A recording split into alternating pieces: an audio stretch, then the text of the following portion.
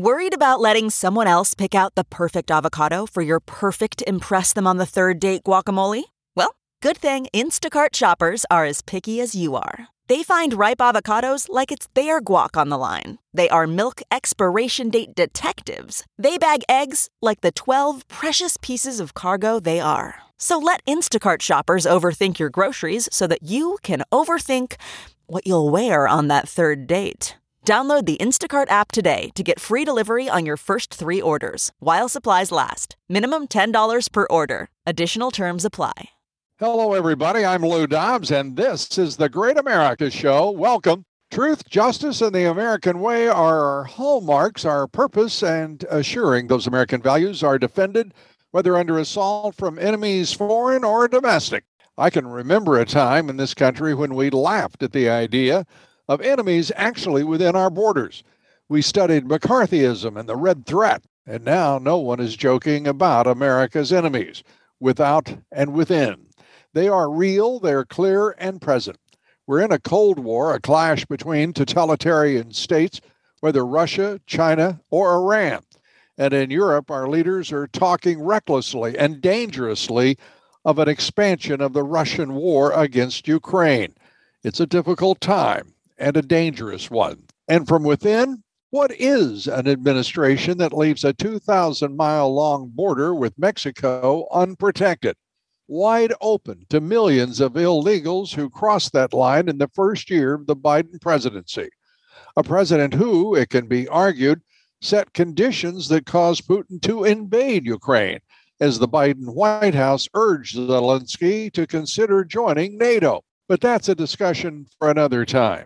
More proximate is the threat at that border, our unprotected southern border, the massive cartel corruption on both sides of that border, and a president who is oblivious to the obvious threats to our country.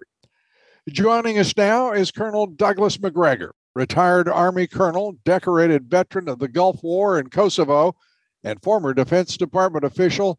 And welcome back to the Great America Show. So, Colonel Macgregor, I want to start with the latest controversy in the left-wing media. That is that President Trump wanted to launch secret missile strikes into Mexico to wipe out drug labs run by the drug cartels. And the left, their hair is on fire over this. Your thoughts? Well, Lou, this is quite a revelation for the American public, but I can tell you from personal experience that Donald Trump recognized very early on in his presidency that our problems that are of great significance to our existence as a republic and a free people do not emanate from Eastern Ukraine or Northeast Asia. They come to us from south of the border and the Caribbean basin. That's where our problems are. And I know that he, every day, he would struggle with this issue of how many more Americans have died from fentanyl overdoses, how many more crimes have been committed against Americans that are drug related, and what do we do to stop it?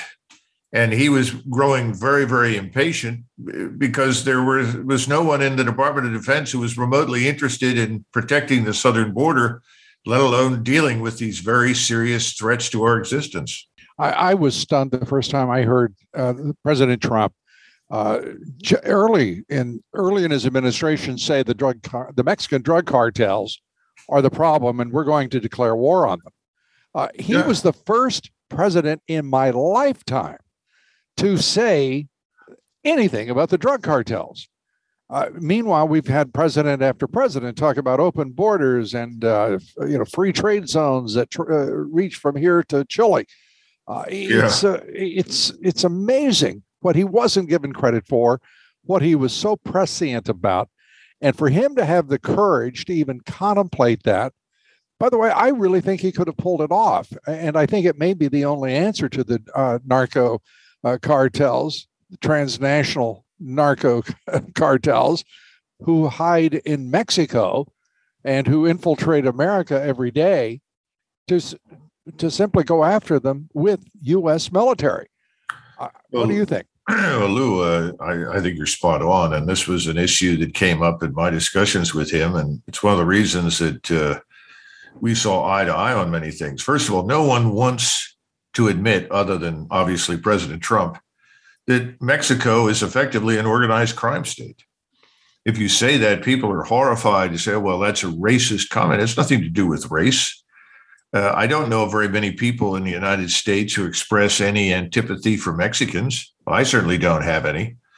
That has nothing to do with it. The truth is that Mexico struggles internally with a government that, frankly speaking, is largely a facade.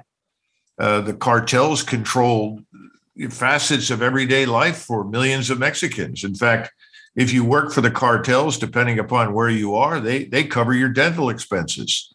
They ensure that your children will actually get into higher education. I mean, this sounds strange to us, but it's a natural sort of development over time that the cartels, as they become more settled and bureaucratized, take over responsibility for the people that live under their control.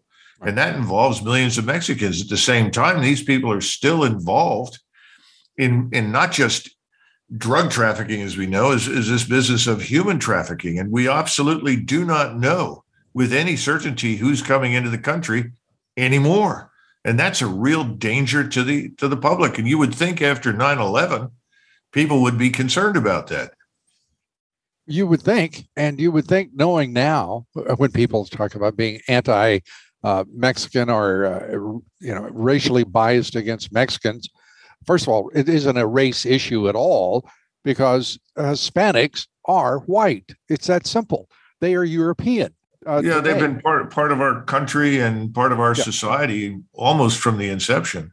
But one of the things that I always like is to point out, if you go to the Alamo, you find out how many Mexicans were at the Alamo fighting against the Mexican government. Well, a good chunk of this country is peopled by people of Mexican and Hispanic heritage and descent. It's just part of who we are. People forget this country was a melting pot before we had a bunch of left-wing idiots talking about multiculturalism and trying to divide everybody. Yeah, they've done a very good job because the right in this country is pathetic in its responses. If everyone's afraid that they're going to be called a name. I mean, we talk about the buttercups and daffodils on the left, but my gosh, we've got snowflakes in abundance on the right. I think of Paul Ryan. He was the Speaker of the House. I thought the man was going to break down in tears whenever he got into a contest. We've had leadership that is so pathetically weak and I think cowardly in the Republican Party that Donald Trump must have scared them to death. I don't know how many changes of apparel they had to make every day when they were in proximity to the man, but it had to be quite a few. Well, the left has been working hard for many, many decades to replace John Wayne with Tiny Tim, who tiptoed through the tulips years ago. And I think they've had more success than we care to admit. But, the thing about President Trump was he was very sensitive to this issue of national security and solvency. Yeah. And we've lost touch with that completely. The right is now as anxious to spend heavily on defense for all sorts of dubious reasons as is the left and vice versa.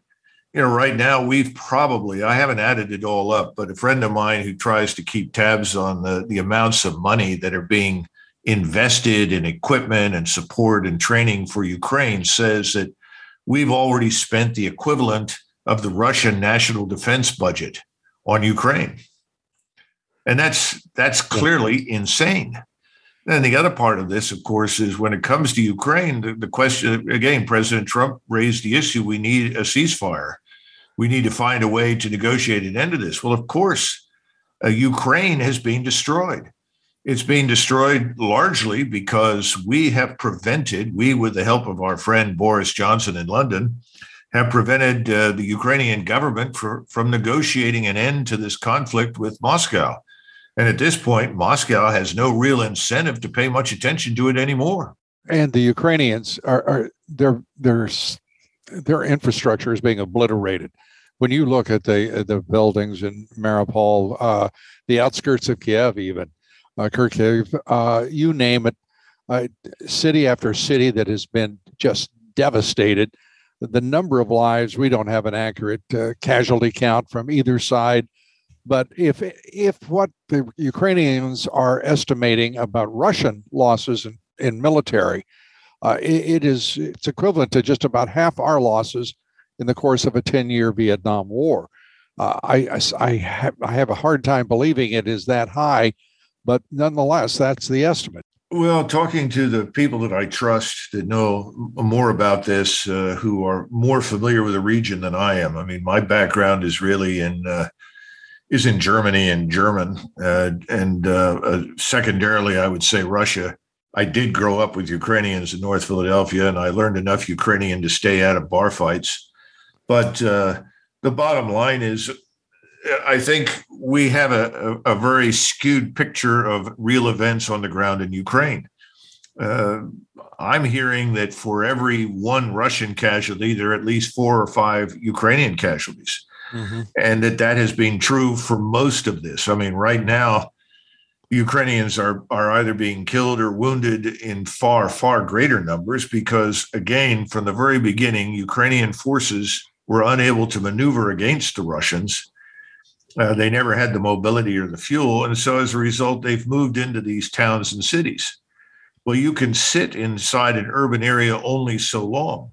And as Napoleon Bonaparte said, the enemy that stays within its fortifications is beaten.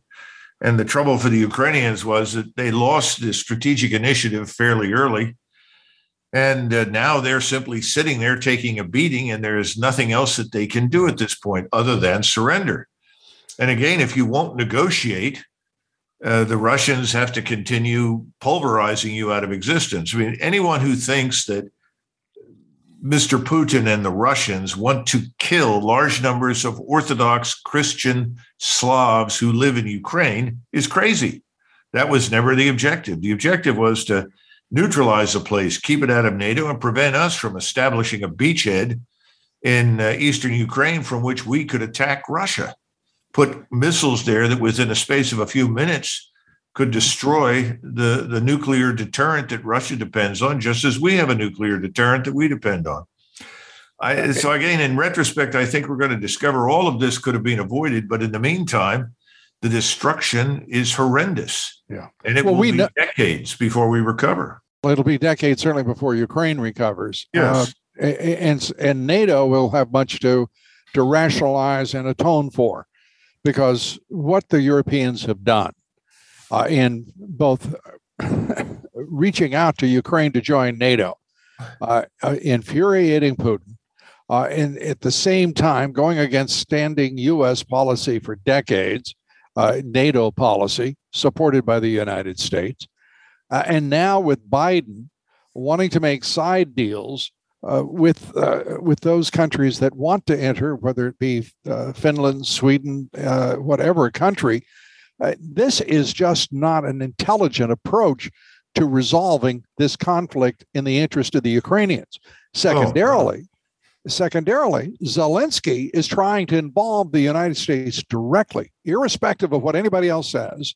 The man is trying to get us involved in a wider war in Europe with Russia. And these idiots, and I am using that expression advisedly, in the military, in the U.S. military, and in U.S. intelligence, who are talking about our signals assistance and our intelligence assistance in the sinking of the warships, Russian warships, whether it is the Javelin missiles, and people keep running off at the mouth about it. Is just sickening to witness. This is, at the very least, it's unprofessional, and it's just stupid in straight talk. Well, the thing to keep in mind, Lou, and this is something most Americans may not realize, we talk about NATO, but in fact, NATO is Washington. And whatever happens, the Europeans have become accustomed over the last 30 or 40 years to simply get in line and march along. They do that because they're happy to effectively let us pay for their national defense. And if you don't have to pay for your national defense, which is largely true for all of them, with very few exceptions. Perhaps the French are an exception, but the rest simply don't spend much money on defense. Then you can put your money into other more productive things. And the Japanese have done that. The Germans have done that. So now all of a sudden in Europe, there is this growing feeling of, well, maybe we've made a mistake.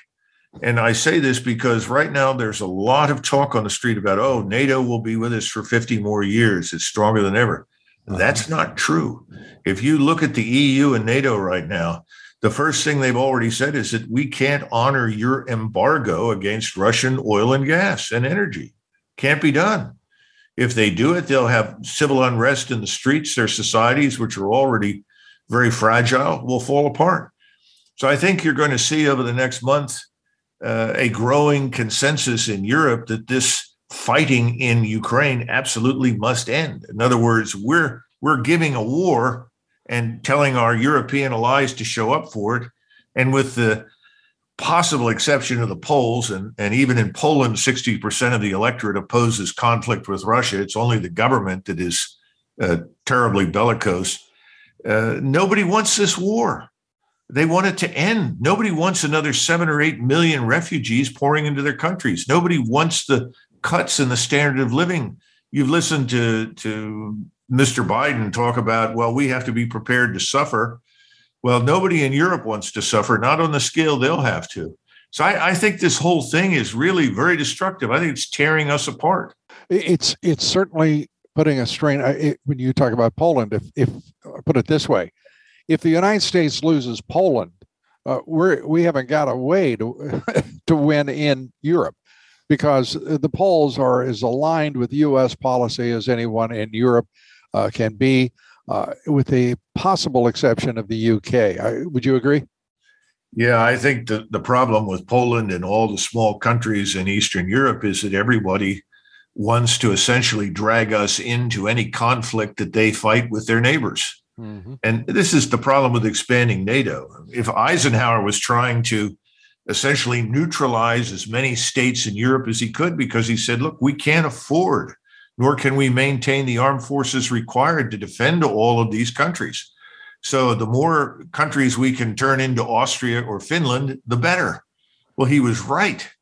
We've done the opposite, and we've created this enormous expense for ourselves.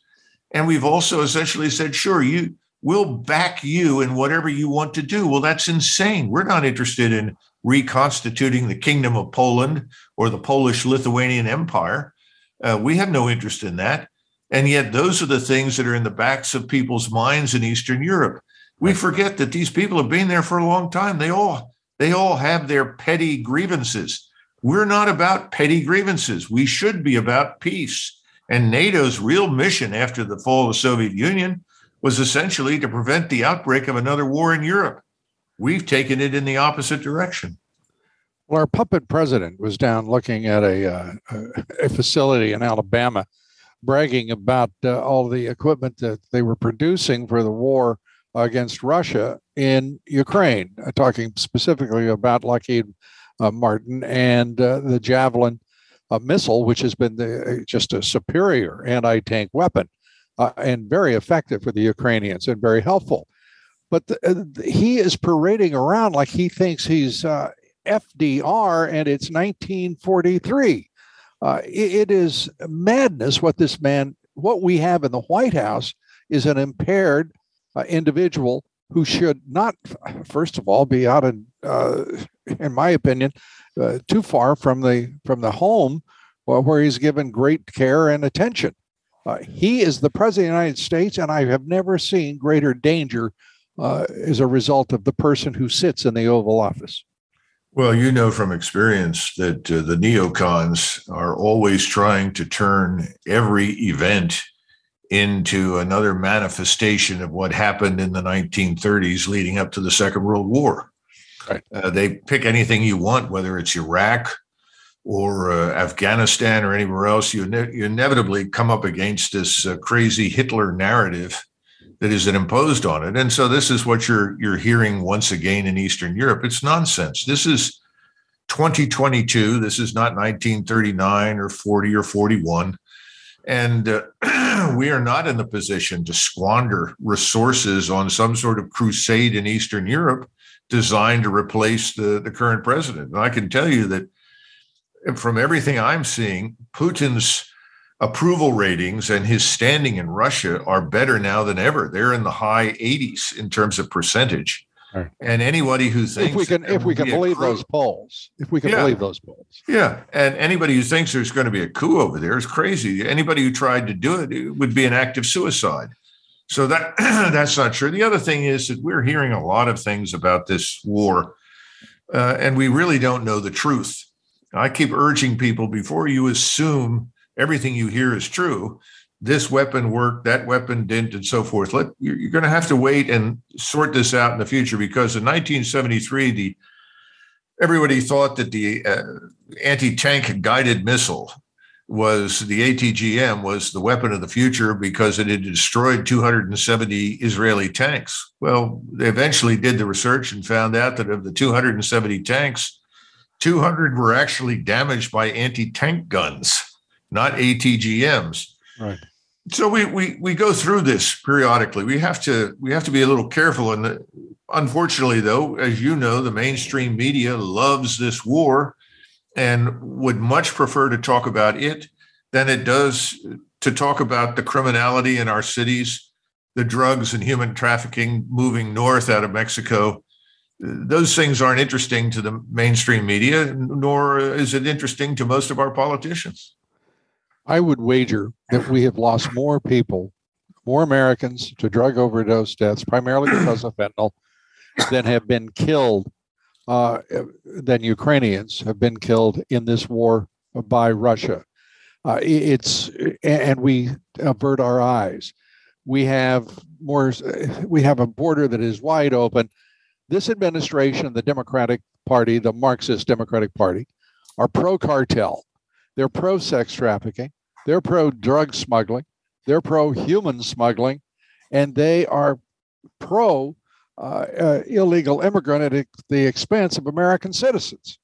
And we don't even know where they're being distributed around the country.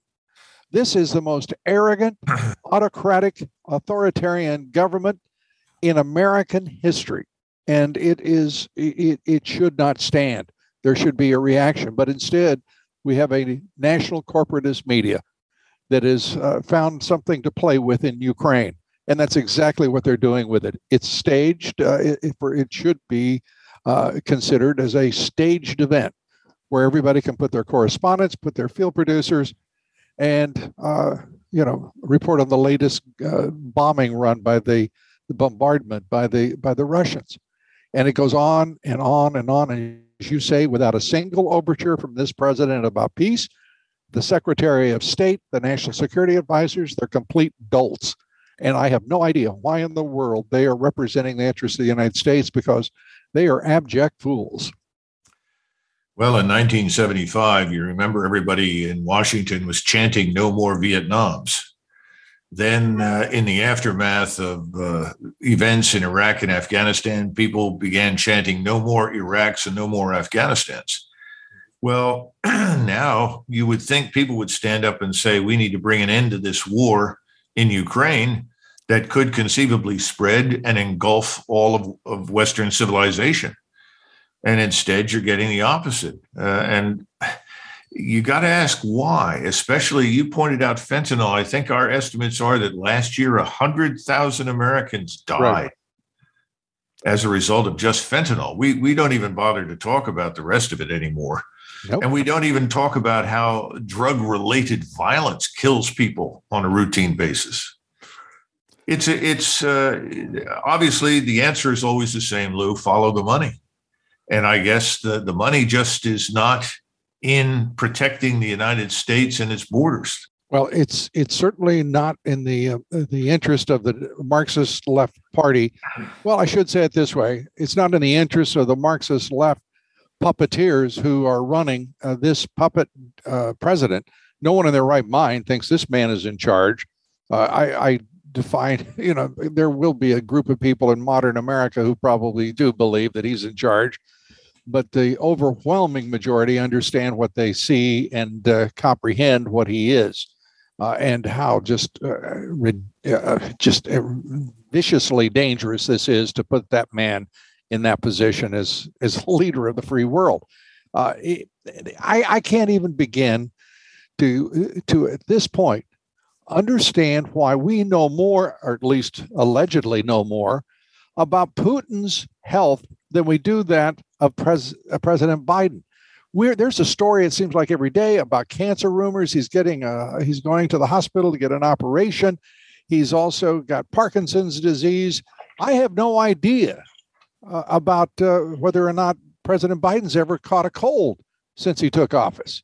I mean, there's a wall of silence around him that's extraordinary. Don't you find that strange? Short answer is I didn't vote for this guy. Neither did I.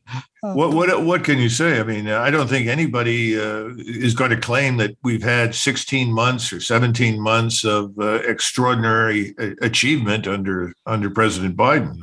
Look at the markets. Look at the financial condition of the country. Yeah, I mean, you know these things better than I do. So I don't know, except to say we are standing on the edge of the abyss. And I think more and more Americans realize it. I don't think people in Washington do. I'm in Washington frequently, and I've got to tell you, it's very much a bubble. People who live there are really divorced from the rest of the country.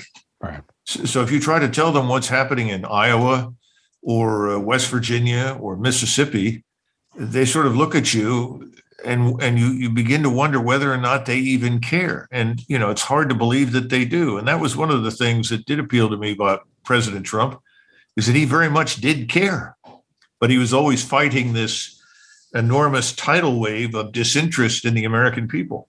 It's disinterest by the globalist elites.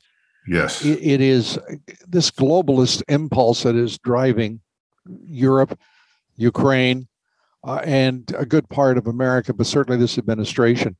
People forget that our elites in this country, and I don't care whether we're talking about the Republican Party, the Democratic Party, and their alliance with corporatism, globalism, the reality is that we have elites in this country who have no regard for the national interest or for the American people. Otherwise, we wouldn't see the treatment of our middle class working men and women and their families that we're witnessing. Schools are just being public education, which is the great equalizer in our society, American society. They've been dismissed by the teachers' unions. They are now just a workplace for unionized teachers. And in many cases, if you're talking about the NEA, the superintendents and principals and administration, it is a war on America, and it is that straightforward, and it originates with the Marxist left who's taken over the Democratic Party. Your thoughts? Yeah, and unfortunately, he's getting a lot of help from the faux right. Yes. The progressives are not alone in this. I mean, if you look across the aisle, who there stands up and really addresses these issues? I mean, you'll find an exceptional person like Chip Roy from Texas who does. There are a few. Occasionally, Rand Paul is another. But for the most part, the so-called Republicans are a huge disappointment. Yeah, and 40 of them signed a letter. Think about this. 40 U.S. senators, all Republicans, signed a letter calling for the no-fly zone, knowing that it was a red line for Vladimir Putin for war. That's how ignorant the right is. Now, compound that by a factor of 2 or 3, and you get the left. But the result is, for the American people, this is the time to be deeply concerned about the quality of our representation. These so-called public servants are serving not the United States. They're serving some sort of mindless objective that is fantastical instead of patriotic. Yeah, well, I think the solution, at least in part, is to put an amendment into the Constitution. Of course, that's a waste of time. Nobody pays attention to the Constitution, I suppose. But nevertheless, put an amendment in there that says that anyone who votes for the use of force against anybody, having done so, once the bill passes, in other words, once we get an authorization for the use of military force or a declaration of war, that individual must immediately resign his or her seat and be assigned to duty in the United States Army with combat troops who will be in the in the line of fire as soon as possible. I love it. And that's exactly what I want to. I want to see Lindsey Graham and Mitt Romney. Well, talk about fugitives from accountability. You've just identified two of the most famous. Well, you've come up with a terrific idea, which we endorse, and we're going to we'll proselytize. Doug Macgregor, we always give our guests the last word, and if you will, please, your concluding thoughts. I would ask everyone who is concerned about the future of the country to take the trouble to contact their congressman or senator and make it abundantly clear that under no circumstances will you support the authorization for the use of military force against the Russians in Ukraine. Because as I'm sure you're aware, this man Kinzinger, who is not running for re-election, incidentally, has put forward a proposal for an authorization for the use of military force to the president, especially for the use of nuclear weapons into the alleged use of nuclear, biological, or chemical weapons by the Russians. And I say alleged because I see no evidence for it. But it's the sort of thing that becomes a trigger that can be automatically employed to entangle us in a fight, in a war, in a place that very few people in the United States can find on the map, and that is not our issue. Well said, and I concur. And by the way, the sad thing is, if the Russians do have an advantage in a conflict with the United States, is that Putin, whatever else you want to say about him, he believes in his country and he believes in nationalism, and is focused narrowly on their interest. Our leaders, we can't say the same. Doug Macgregor, great American, great patriot. We thank you for being with us here on the Great America Show. Thank you, Lou. Thank you. God bless. Thanks, everybody, for being with us. And please join us tomorrow when our guest will be Judicial Watch's Chris Farrell. We'll be taking up the collusion of the Marxist left Dems, this puppet president, Wall Street, and the globalist elites of the business establishment. And, of course, the corporatist media, all working together to import millions of illegal immigrants and keep our southern border wide open at great risk and danger to the United States. Please be with us here tomorrow on the Great America Show. Till then, God bless you, and God bless America.